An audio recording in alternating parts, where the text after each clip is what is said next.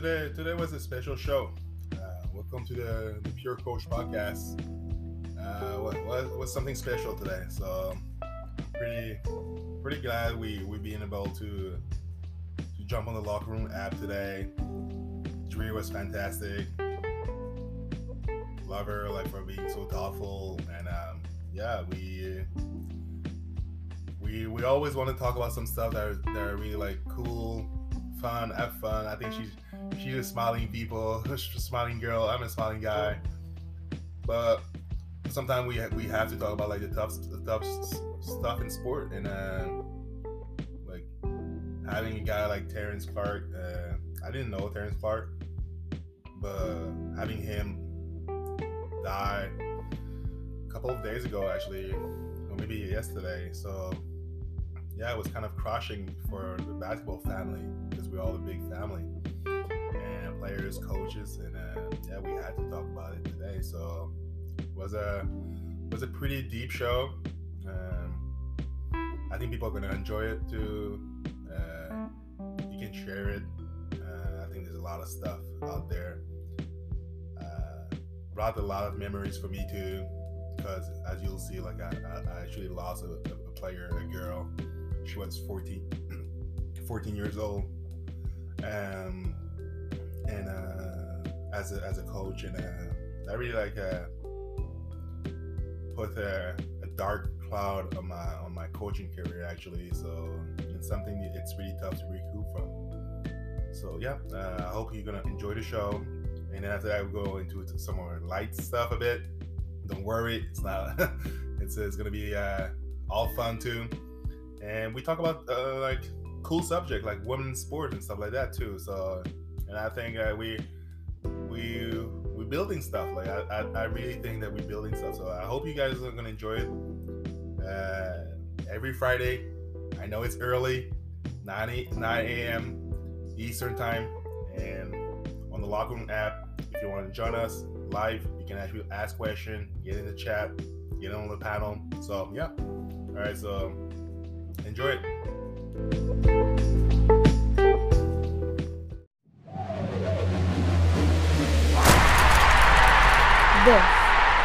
This is a Locker Room production.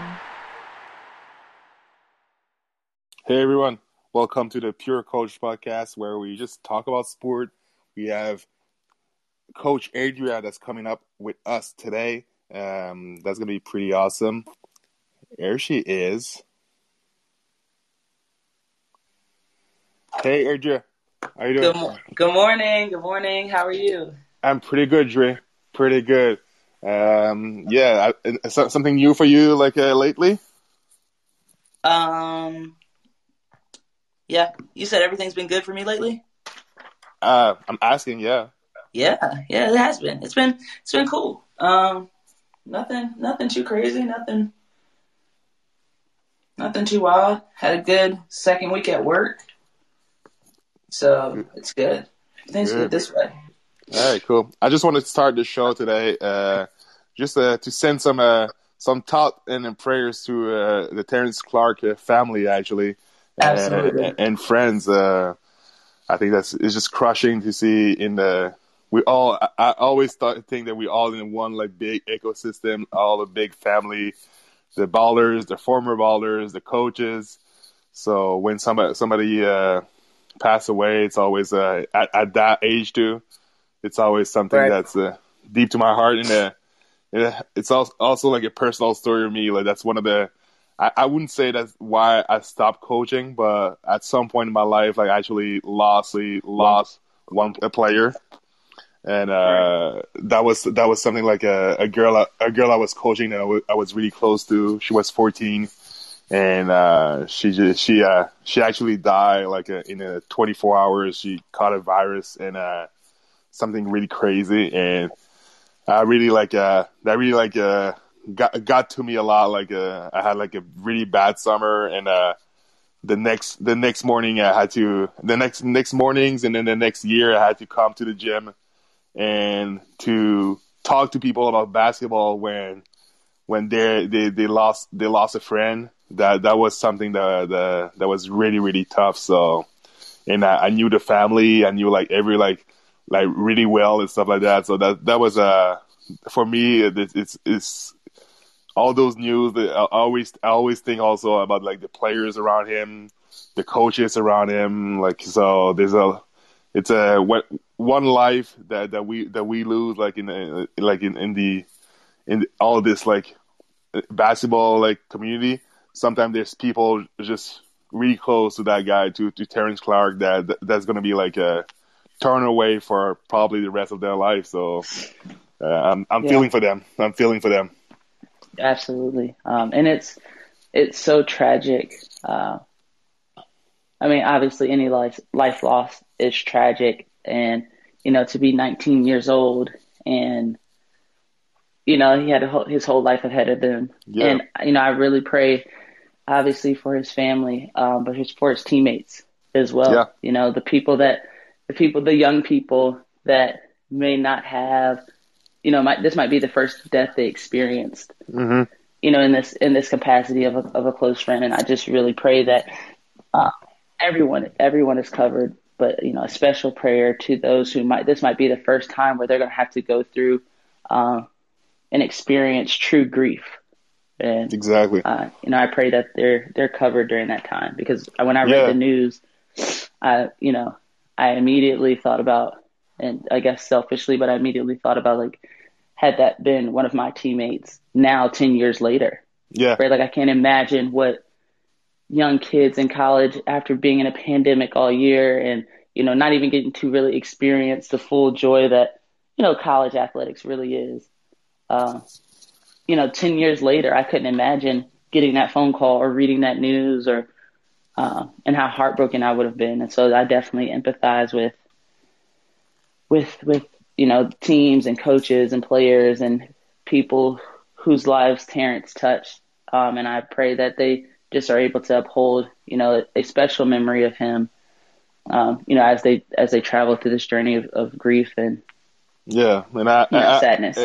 And to be someone who actually like lived it, like just like in front of me, and I was like, I hope they're gonna get some help, because I know, like, for myself, like the principal of the school was like, "Are you okay?" And I was like, "Yeah, I guess I'm okay." And so I bit like a day or two after, but I was not okay. And you know what? Like 6 months after that, I was not okay. Like I was just not okay, and Right. like nobody came to me and say, "Hey, let's give you like professional help."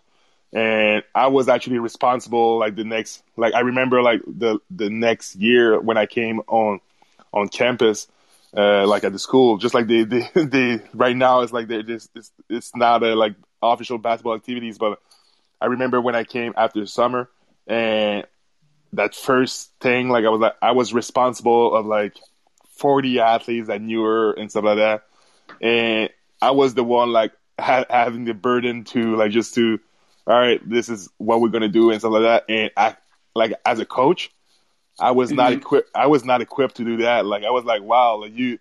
And now that I remember, like that was like, now it's about like 8 years ago, and I remember like I should have not be alone in that time as a school. Like I hope the school like do better like for every athlete. I know like sometimes they do, but like at my school, in my high school, like I remember, I don't think they knew like how much deep I was into coaching, and they thought, oh, like let's talk to the teachers and everything, but like the teacher, they didn't know that much that student. Like they knew like her as she's a student, she does good work and stuff like that. But I knew her like personally, like I knew like her brothers, sisters, like really deep. So for me, that was really like crushing. I remember like first thing I knew, like when I heard the news, I went like directly to her home actually, and and I just hugged her father. He was like running around in the house, like didn't know like what to do for her sake. She was like the oldest of four in her family, so that was like really crushing for me. And then not having the right like direction and the right like professional around me as a mental health really like like I still feel it right now. I still feel that was not good the way it was done, and I hope I really hope that everybody got some help, and even he was only like a freshman at Kentucky last year, so I'm guessing like they had to get like all those like former high schooler players that play with him. Like they need help too. They need to talk to someone, like, because it's really it's really crushing at so many levels. So yeah, I know it's not the the funniest way to start a podcast, but it's the Pure Coach podcast too. So we have to Right. talk It's the appropriate yeah, way to start for sure. yeah, we No, have to talk about absolutely. some stuff. So yeah, so let's segue to more like a little bit more fun today. A little Yes, bit more lighter fun. things. Yes. Have you thought about my timeouts on the field rules now that you Yes. had time to I've recoup a bit? Yes, I have. And I talked to a lot of my coaching friends, and like I said, a lot of my coaching friends are not in it for the show. They're not in it for um let's it's not about us, right? That's the company I keep Yeah, in coaching. And all of us are like, our players need timeouts. They need time to reset and one of them said, we agree that throughout the game, one of my close friends, we agreed that throughout the game, baseline out of bounds or sideline out of bounds, timeouts to not turn over the ball, you shouldn't be yeah. able to do those. Okay, But under 2 minutes in crunch time, you should. okay. I got you. Um, but excuse me, sorry, genuinely agree that you should not need timeouts, but you need them. And I don't think I expressed that last week. You know what I'm saying? Like I understand the concept of they should just be going up there to play and hoop and understand the game plan and things like that. I agree with it in theory, but I think we're a long way from moving that into practice because of how grassroots sports in America are wired. And I think to your point about there's a lot of coaches who are doing it for themselves. I sometimes think that happens in grassroots as well, and Yeah, they're not taking the time. So it starts with the grassroots level of getting quality coaches who are coaching because they really love the game instead of an ego trip or because they really like competition or yeah, all these other things that can kind of get in the way of purely coaching. yeah. See what I did there? Yeah, and I think like for me, one thing, like you're coaching D1 basketball, right? So I've been coaching high school basketball. For me, like a win and loss, like in high school basketball, like I truly don't care. Like I knew like I knew coming in a game if we're better than the team and if we're not better than the team, and there's not a lot that I can do like on that field that day to change the fact that there's a player on the other team that's just too good for our team. So it's like, and it's high school, so like 16-year-old and stuff like that. So for me, that's why that's maybe why too. I was like, yeah, at the grassroots, at the high school level, sometimes there's too much of that stuff going on, and we should be able as a coach. That's my feeling as a coach to accept that we might like lose a game, but you know what? You might win a game too because you let them play and you let them discover who they're truly self too. So that's something like that. Sometimes you're like, oh, let me call a timeout so I can help you. Why not, like, as a high schooler, like, coach, why not like say, hey, I'm gonna put confidence in you, and you know what, like, Dom, go out there, do your thing, make errors, but you know what? You might not make errors. So if you go out there and just like, and you might be fearing. I know when I was a high schooler, like, Dre, like when you were playing at some point, I'm guessing in your life, were you a point guard growing up? I played a bunch of different positions. So when I first started playing, I wasn't that good. I couldn't dribble. I was just really fast. Okay. And like I was really fast and I could make layups and I could rebound and I could guard and do all of that. So as I got older, I started to play guard. Like I was similar. Now Draymond Green gets on my nerves, but I was similar. my game was similar to Draymond's game. So, like, Draymond gets on my nerves for just a whole different. But if we're gonna talk about him, that's another show. That's another show about Draymond Green. But we take out his emotions, right? When we just look at all the basketball in his game, his IQ, his way that he commands the floor, and all of those things. I was similar in that regard. Like I'm gonna guard anybody you want me to guard.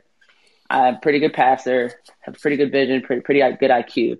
Yeah. So I was never really a point guard, but I feel like, to your point, like I probably would have been okay as a player without timeouts. Yeah. Like I probably would have figured it. Like, I'm looking at the game. I mean, I guess that's the reason why I'm here now. Like I've coached for a long time. Like one of my teammates was like, "You've always been a coach." She said that, and from the person who told me, like I was not expecting that from her. She was like, "It makes sense." We played the same position, so we had a lot of fights in college, a lot of battles, a lot of back and forth, because we guarded each other every single day. And so to hear that from her was really,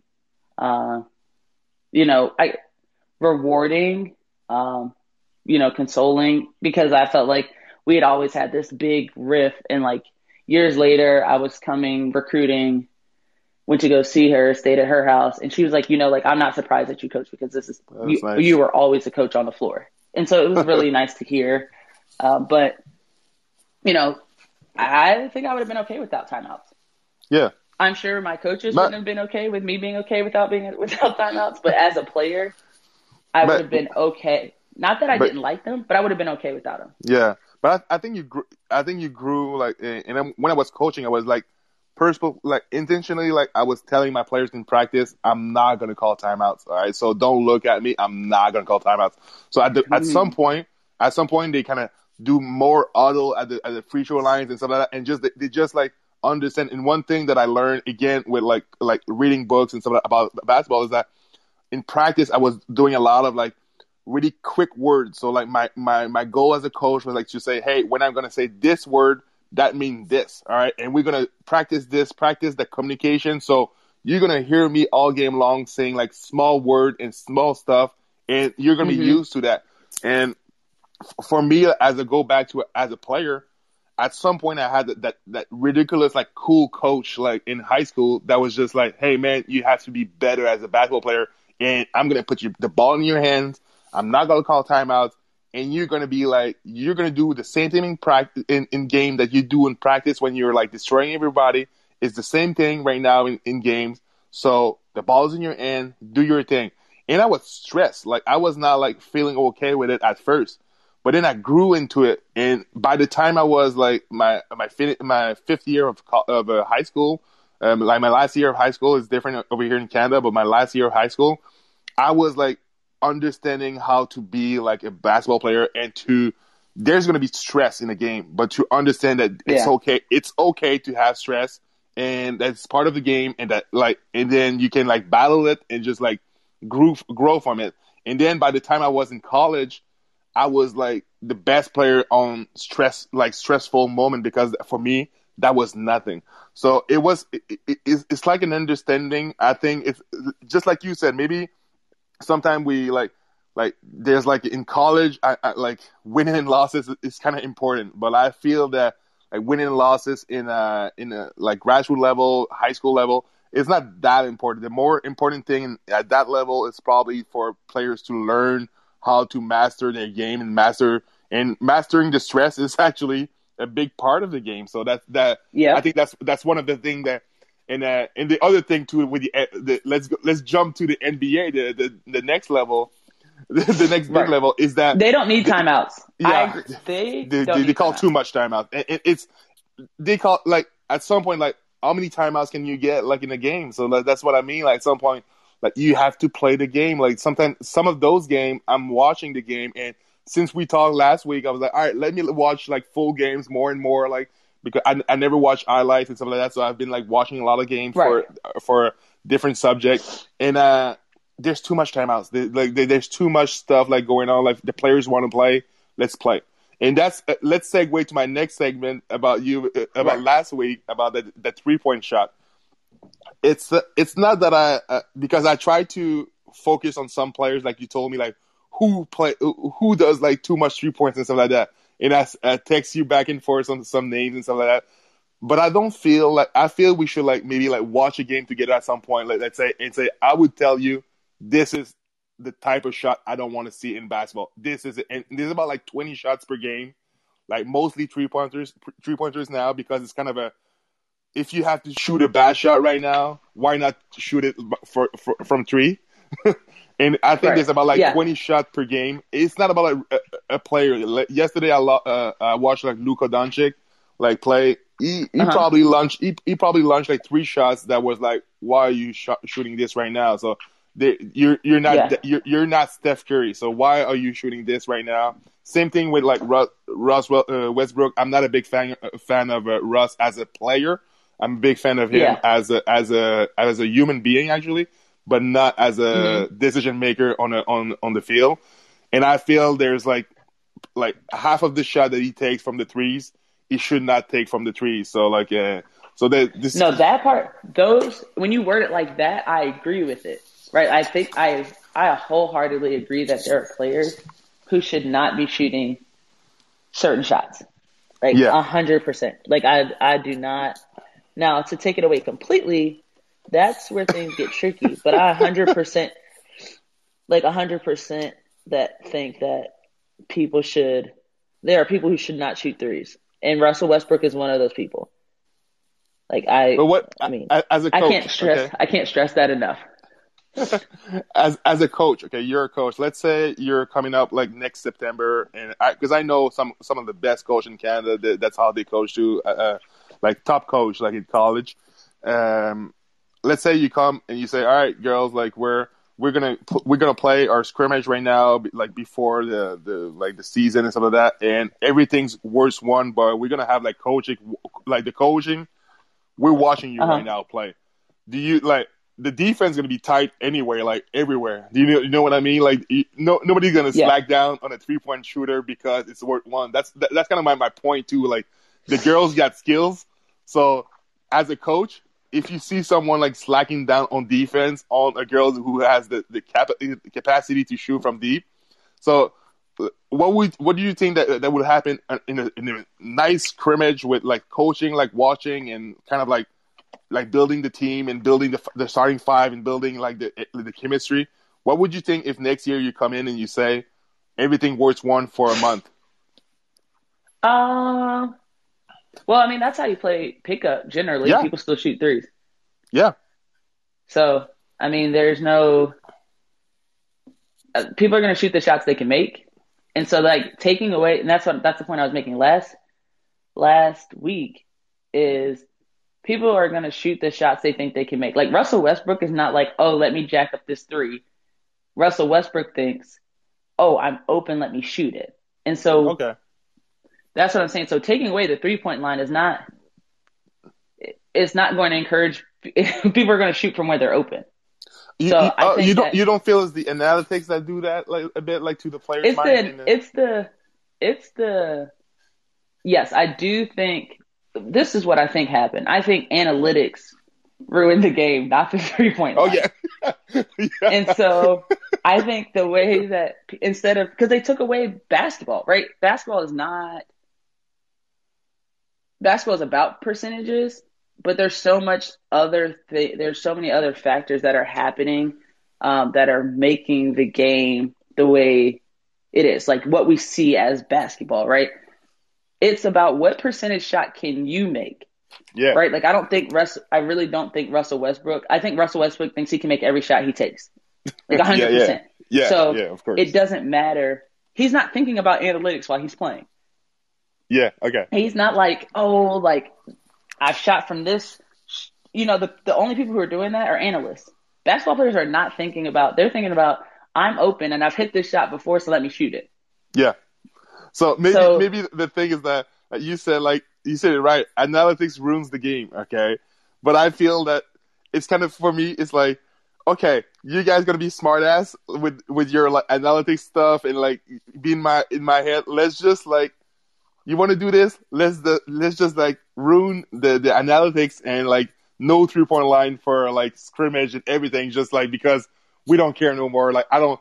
That's my point. I'm like every time I hear the stats about like, oh, like 3-pointers and stuff like that, you should shoot only threes. Like there's like college teams right now. Like I think that was like this year was with the boys, with the men's, like Alabama was like, yeah, I'm not shooting threes. Like the mid range is like BS. Like the coach was like, I was like, come on now. Like now that part bothers me because I like okay. open. And so that's why we were, and like I said, the more we talk, the more we'll understand each other. But I like open shots. I don't care where open shots come from on the floor. Like I want you to shoot shots that you practice making, and I want them to go in. So it doesn't matter. Yeah. Like I'm never going to. Now, why we want people to be able to shoot threes? This is my thought. This is my personal. So not we. Why I think I would want people to be able to make threes is because it spreads the floor. It creates more spacing on the floor. So it's easier to get to the rim. It's easier to get twos. It's easier to get to mid-range because there's more spacing on the floor. But if you don't, because I hate lazy zone.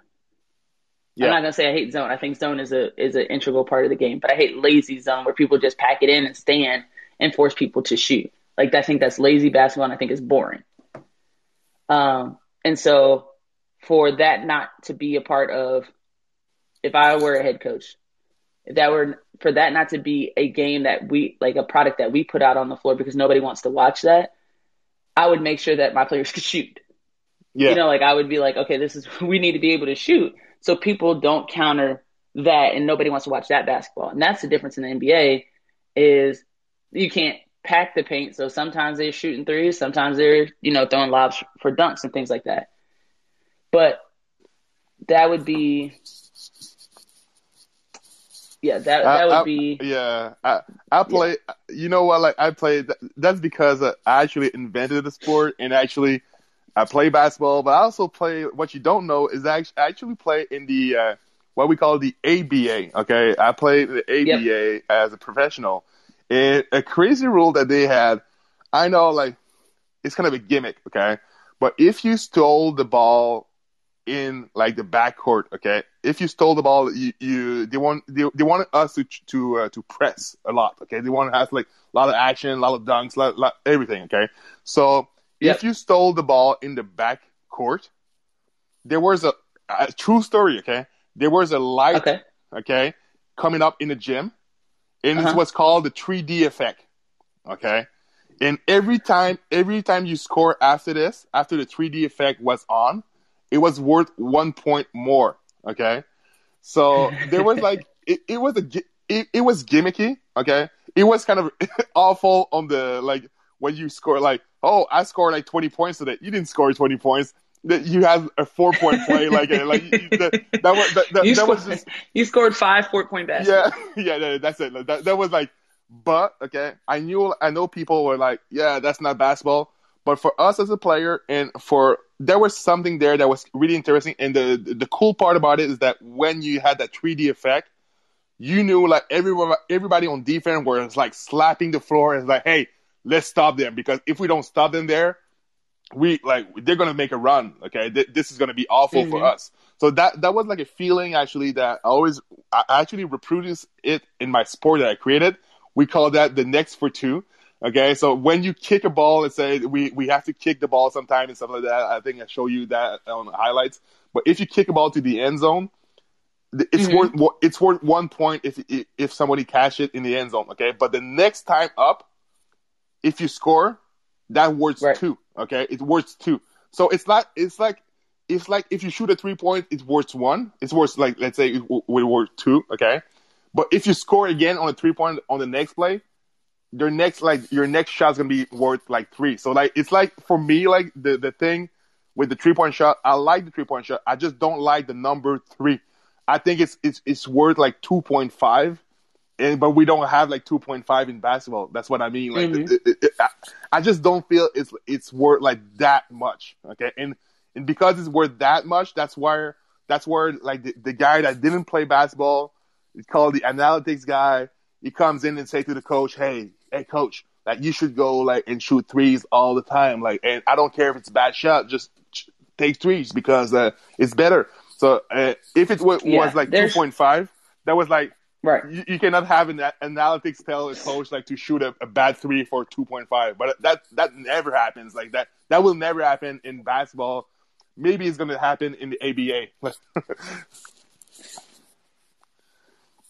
No, for sure. For sure. I don't know. I mean, I like that though. I like the 3D effect? Listen, I would not want it in my game, but like if it was, like they should enter it. There should be something between like the Globetrotters and that. Like there should be somewhere in between like the NBA and the Globetrotters, because that's what I would like. I think that's fun. The Globetrotters are fun, but like you see that light come off the floor and it's like, oh, everything's it's time to get buckets. Everything's 4 point plays. Let me ask you something, sure. Okay? So, because yesterday I had like that big conference. I don't know if you heard about that. Like Hashtag Sport had a conference with like women's sport growth and women's sport and stuff like that. Yeah. And we had the opportunity to host a panel with Pure Instinct actually. So I had like a lot of people from my team, but also like a lot of people that I knew come in, talk about stuff.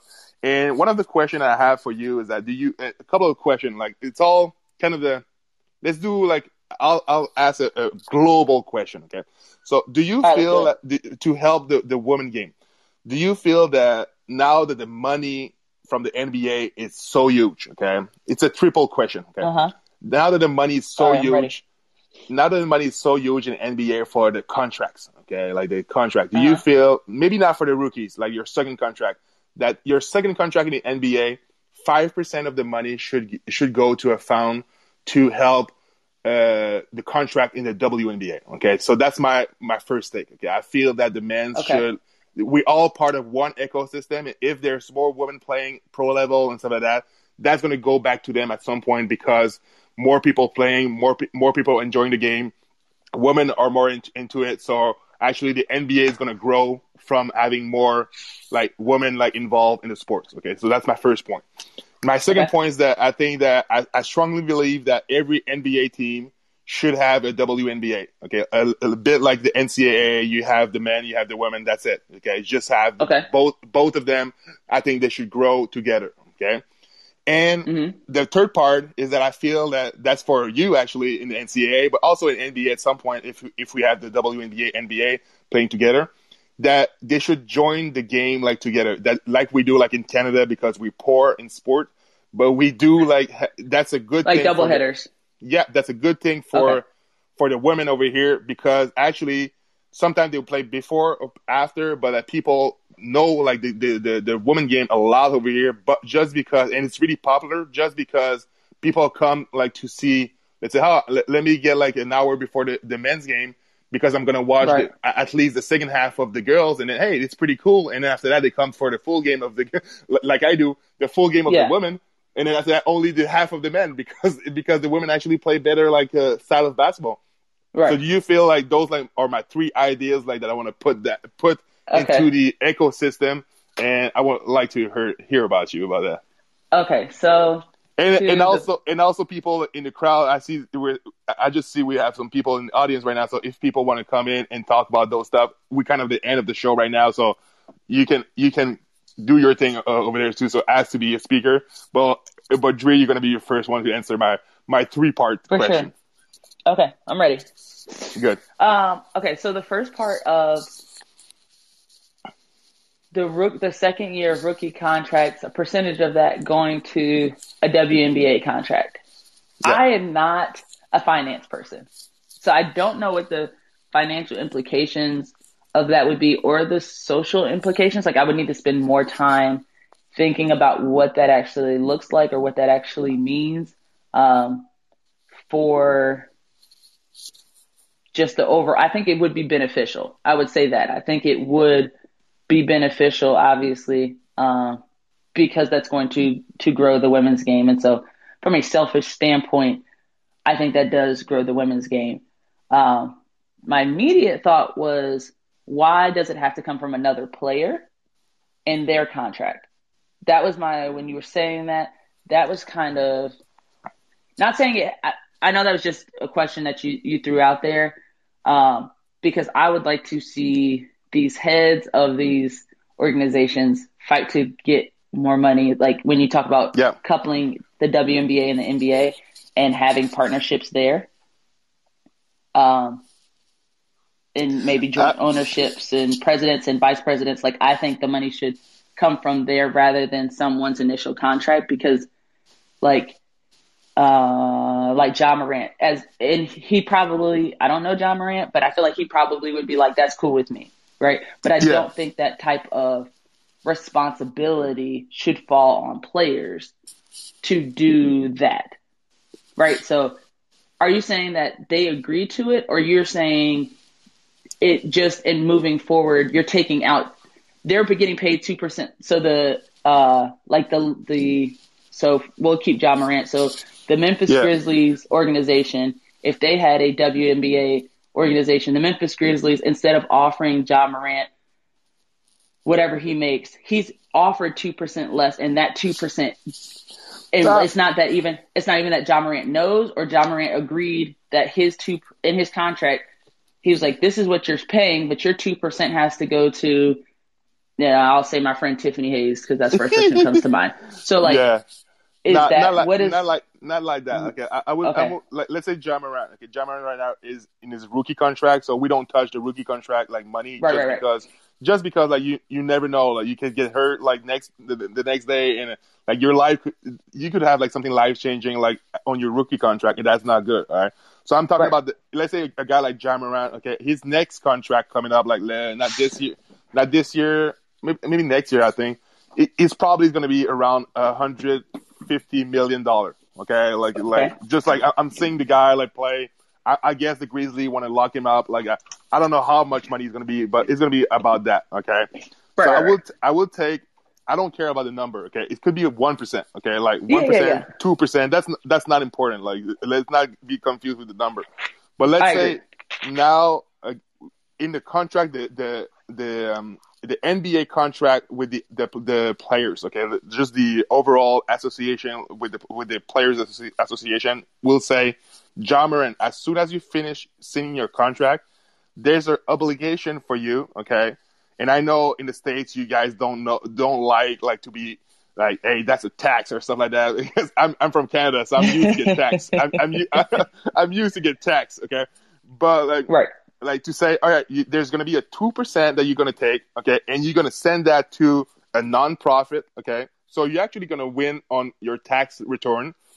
So instead of just like throwing the money to, let's say, a foundation, and it's cool that you have a foundation as an athlete and stuff like that. So, but you also going to benefit to a big foundation that's going to be called the WNBA Fund, okay, and that money is going to be used after that to pay athletes, like to triple the salary of the athletes from the Memphis Grizzlies like women like WNBA team. Okay, so I don't know what's the name of the WNBA team over there. Is there a team in Memphis? No. Okay, that's it. No, okay, they don't have one. But they would have like the Grizzly for women and stuff like that. Like find a name, and then there would be a fund for them over there, and he has to. That's like in his contract with the NBA, your second or third contract, you have to give like 1% of that money to that fund, and that's mainly because like like most players have a foundation, but like sometimes it's like I wouldn't say it's shady or they we don't know what they're doing, something like that. That we know like exactly what the money is going to be for. It's going to be for paying your friend to stay in the WNBA and only play in the WNBA and don't go overseas playing and be like all over the place and so just be a basketball player in one league and that's it. So that's kind of my take. Yeah. But I understand that I think it's. Yeah. Go ahead. I like it. I like the idea. I think that if the owners agree to paying a percentage of that too, I just don't like. I like the concept, and I like where you're coming from. The only thing that I don't like is because it's not Ja Morant's responsibility, right? And that's okay. Why not? Why not? I think it falls on the owners. Right? Like, I think it falls on the owners redistributing money, not forcing Ja Morant to say, yes, do this.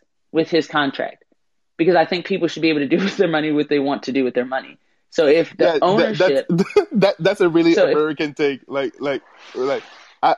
Why should like people like why should I'm not people saying he do? should. I'm saying he should. I'm not saying it would be. I'm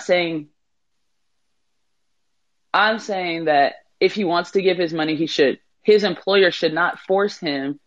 If my friend Tiffany Hayes and Ja Morant are both employed under this Memphis umbrella, yeah, it is up to Memphis to pay my friend Tiffany more money. It is not up to Ja Morant, because he is not the owner. He is not. It is not hit the structure. It is not Ja Morant pay Tiffany Hayes percentage of his salary. It's up to Memphis to say Ja Morant gets $1 million. I'm just $1 million, and then Tiffany gets $500,000. I know that math might not be right, but just as an example, instead of Ja Morant making $1.5 million and Tiffany making $325,000. Again, I don't know if those numbers add up, but bear with me.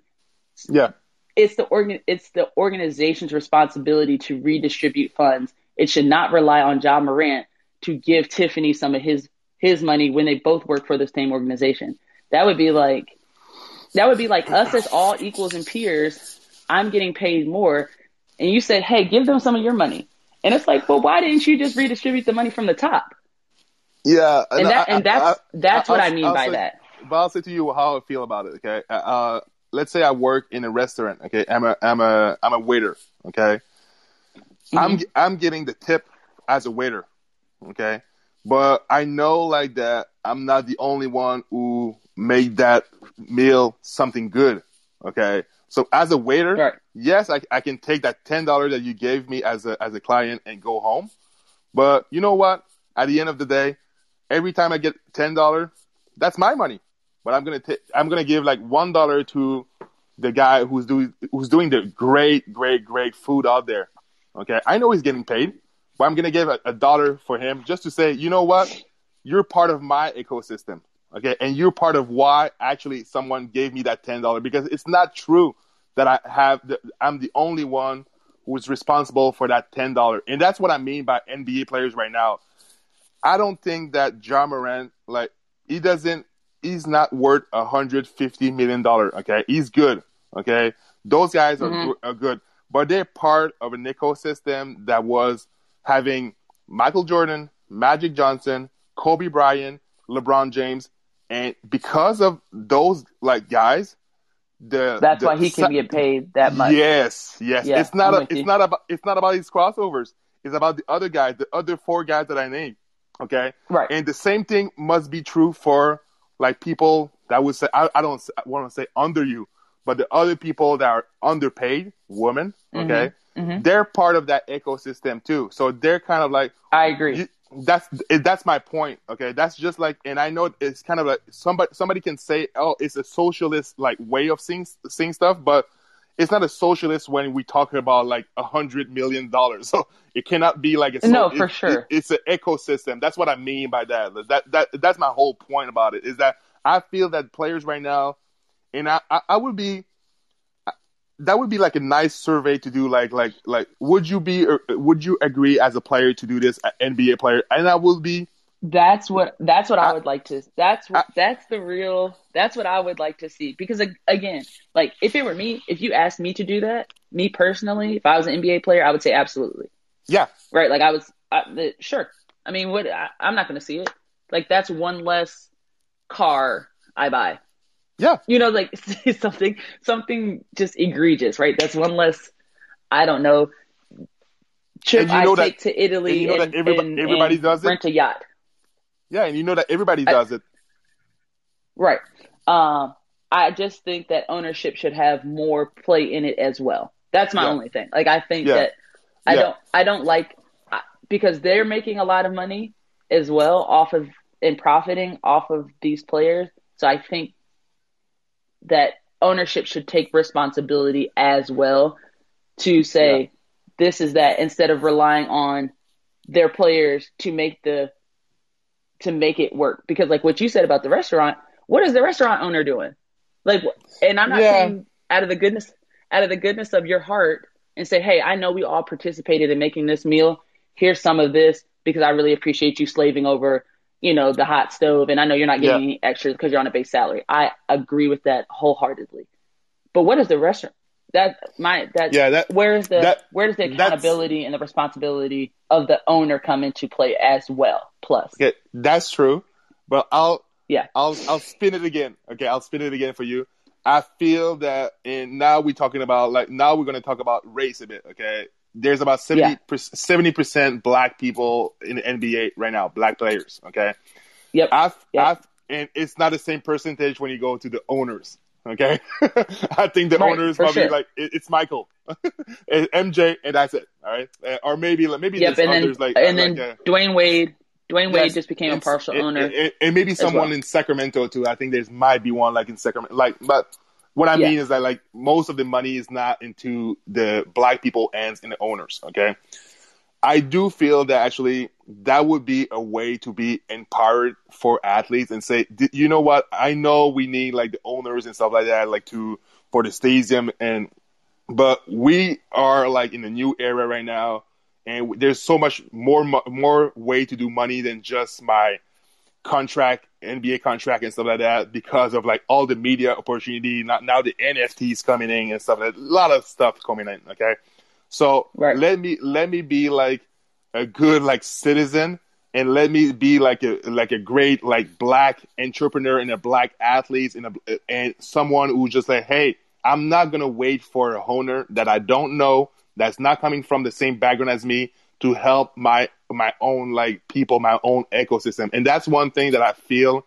that I know, what you said about the owner, they should have WNBA teams and all their teams. They should pay the players better, but they won't. Okay, they won't, No, for because sure. Yeah. and it's going to be the same. That is going to be the same discussion for 20 years, and he's always going to come to some troll on internet and say, "Oh, because the women, we don't want to see them play because they don't dunk, and they don't do this, and that's boring stuff." So I'm like, that's That's not boring stuff. true. Yeah, but It's no, not but true. that's not, because it's not true. I saw Ari McDonald play in the women tournament last month, and I Yep. was Groot. I was to my seat. I was like, this is the best stuff I've seen for a while now. That this is you give me Steph Curry or this or Ari. I was I can't choose right now. I was stuck to her persona, her charisma, everything. She was it for me. She was it. So I mean, we have to make a stand. For me, it's just making a stand, and the players. I truly feel that the players right now, the black players in the league, have so much more power than they think they have. They have Hmm. so much power, and they could say. I told that to another podcast. I say they could say, I'm not doing another ad for Adidas, for Nike, for whoever, if we don't put a girl in the ad with me, playing one-on-one. I'm not doing it no more. It's over. We want to have equal representation, because we are from a minority in our country. We know the struggle, and now it's time for us. We have enough money now. Okay, it's time for us Right. to look for others. And that's my. I may be too Canadian on that point, but that's my take on No, it. I mean, I agree too. I think I 100% agree. I just know how America is wired. Yeah, yeah, yeah, That's yeah, yeah, for because sure. because I agree, right? Like I said, if you ask me to give somebody some of my money, I'd be like, sure, so we can make it work. Cool. I don't. I'm trying to make it the best thing I can be, but there's a lot of selfishness, which we've talked about in some coaches and obviously in ownership as well, that we've seen that comes to manifest. Okay, Yeah. so part two of your question. We've done so many things. So part two of your question was Should um, NBA teams have all WNBA teams?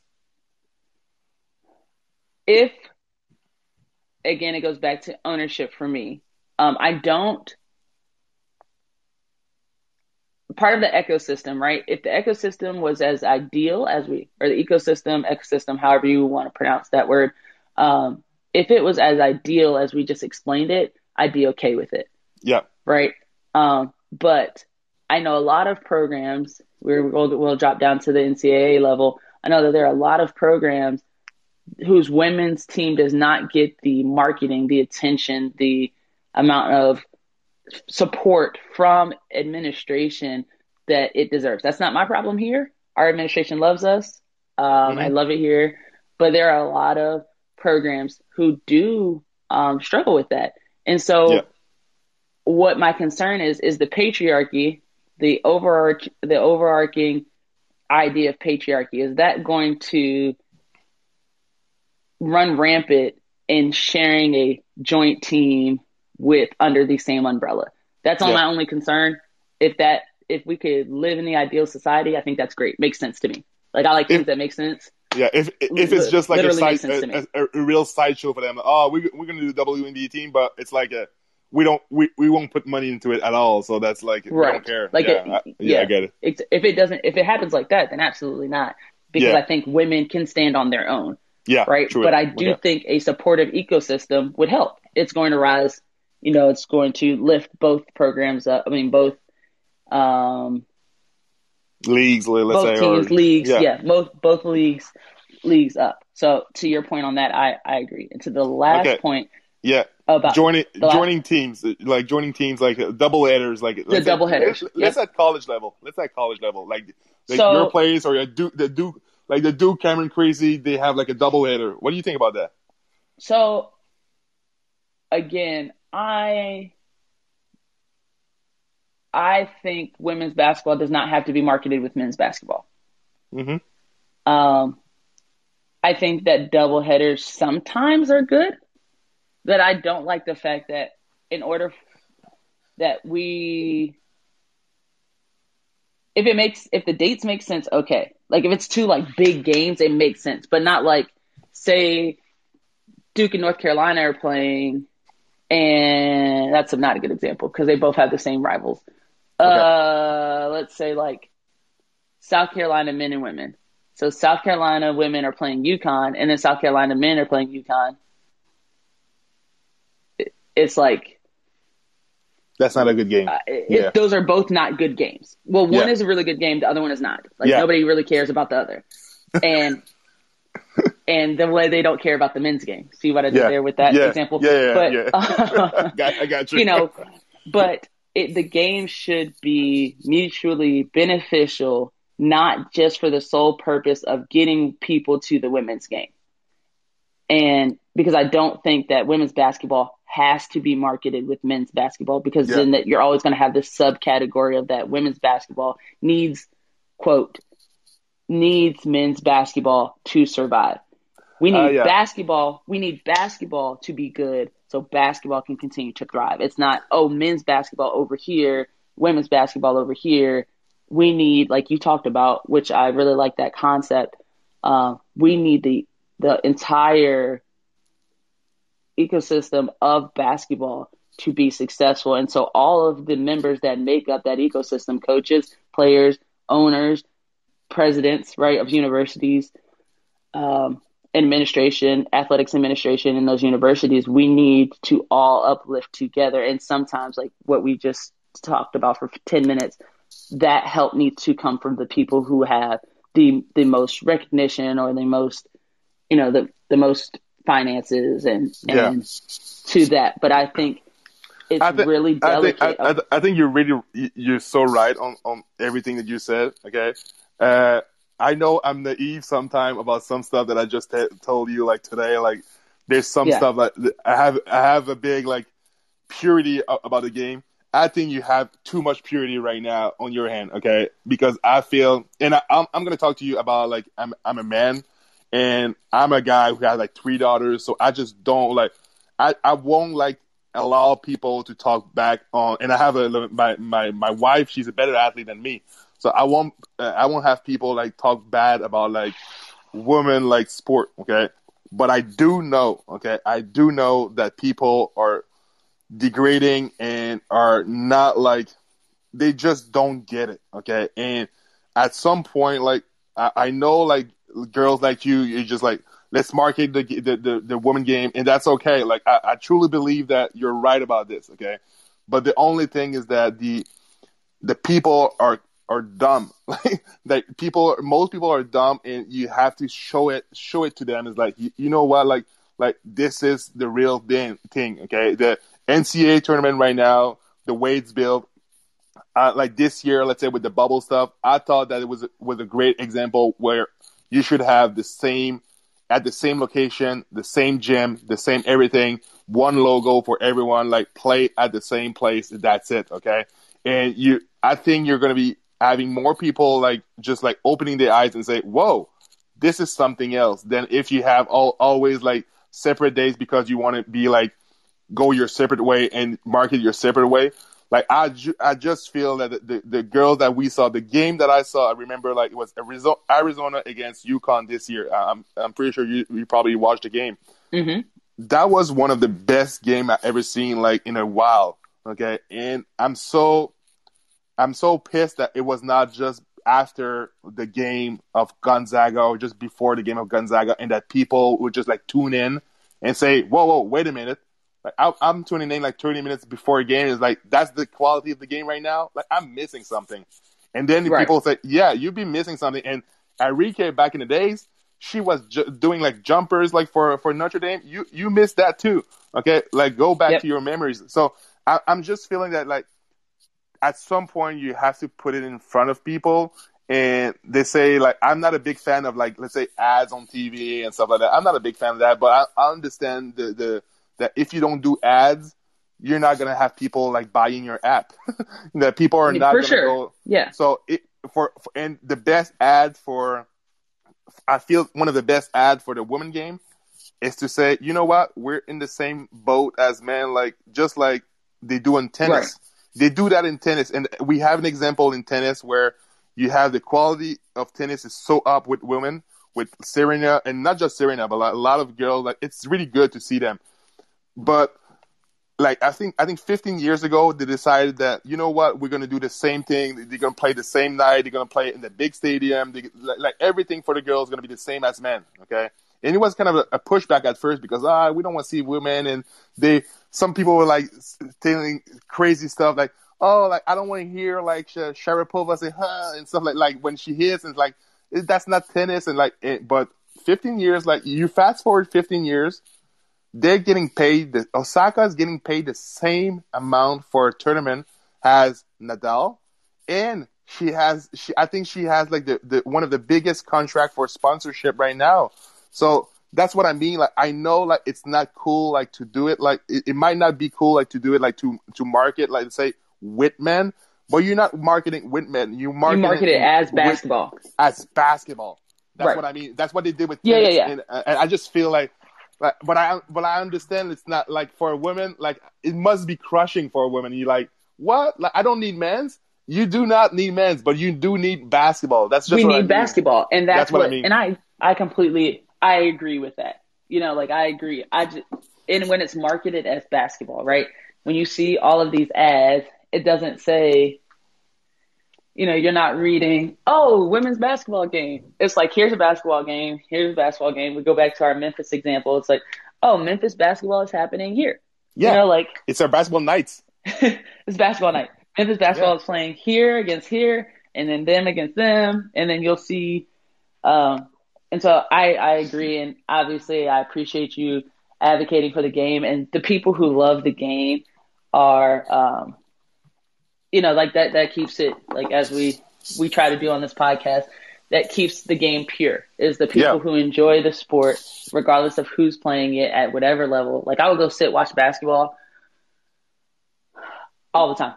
Like I will go watch basketball. It doesn't matter. You know, it really doesn't matter who's playing. If the game is good, always. I will go indulge in basketball. So I do think that the game needs to be marketed.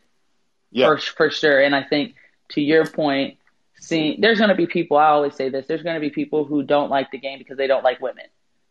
Yeah. You know, like they don't want women playing the sport.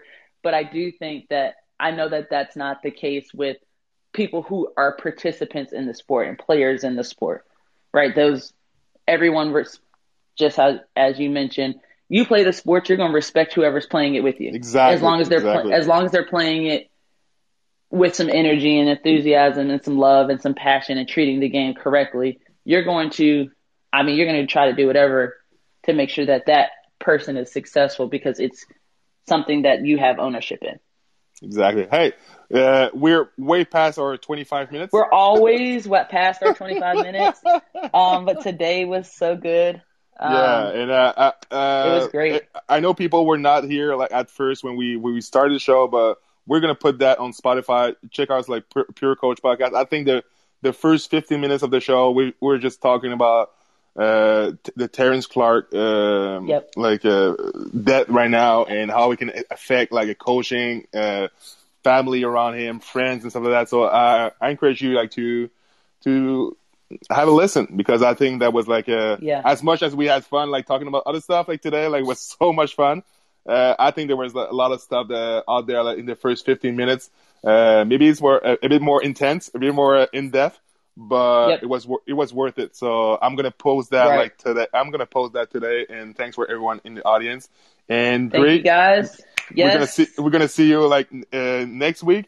Have you received you received my book and my DVD yet? I need to check my mail. I was thinking about that today, so I'm gonna check my mail today, and I'll text you because I'm ready to. Tell me about that. Like every American that talks to me about that is like, we don't check our mail. What was that about? Like, don't you get your mail at your home? So I live in a townhouse, and my mail is not at my house. Okay. My mailbox is. I don't pass my mailbox to leave or to come in. Where is it? It's like in the middle of our complex. Okay.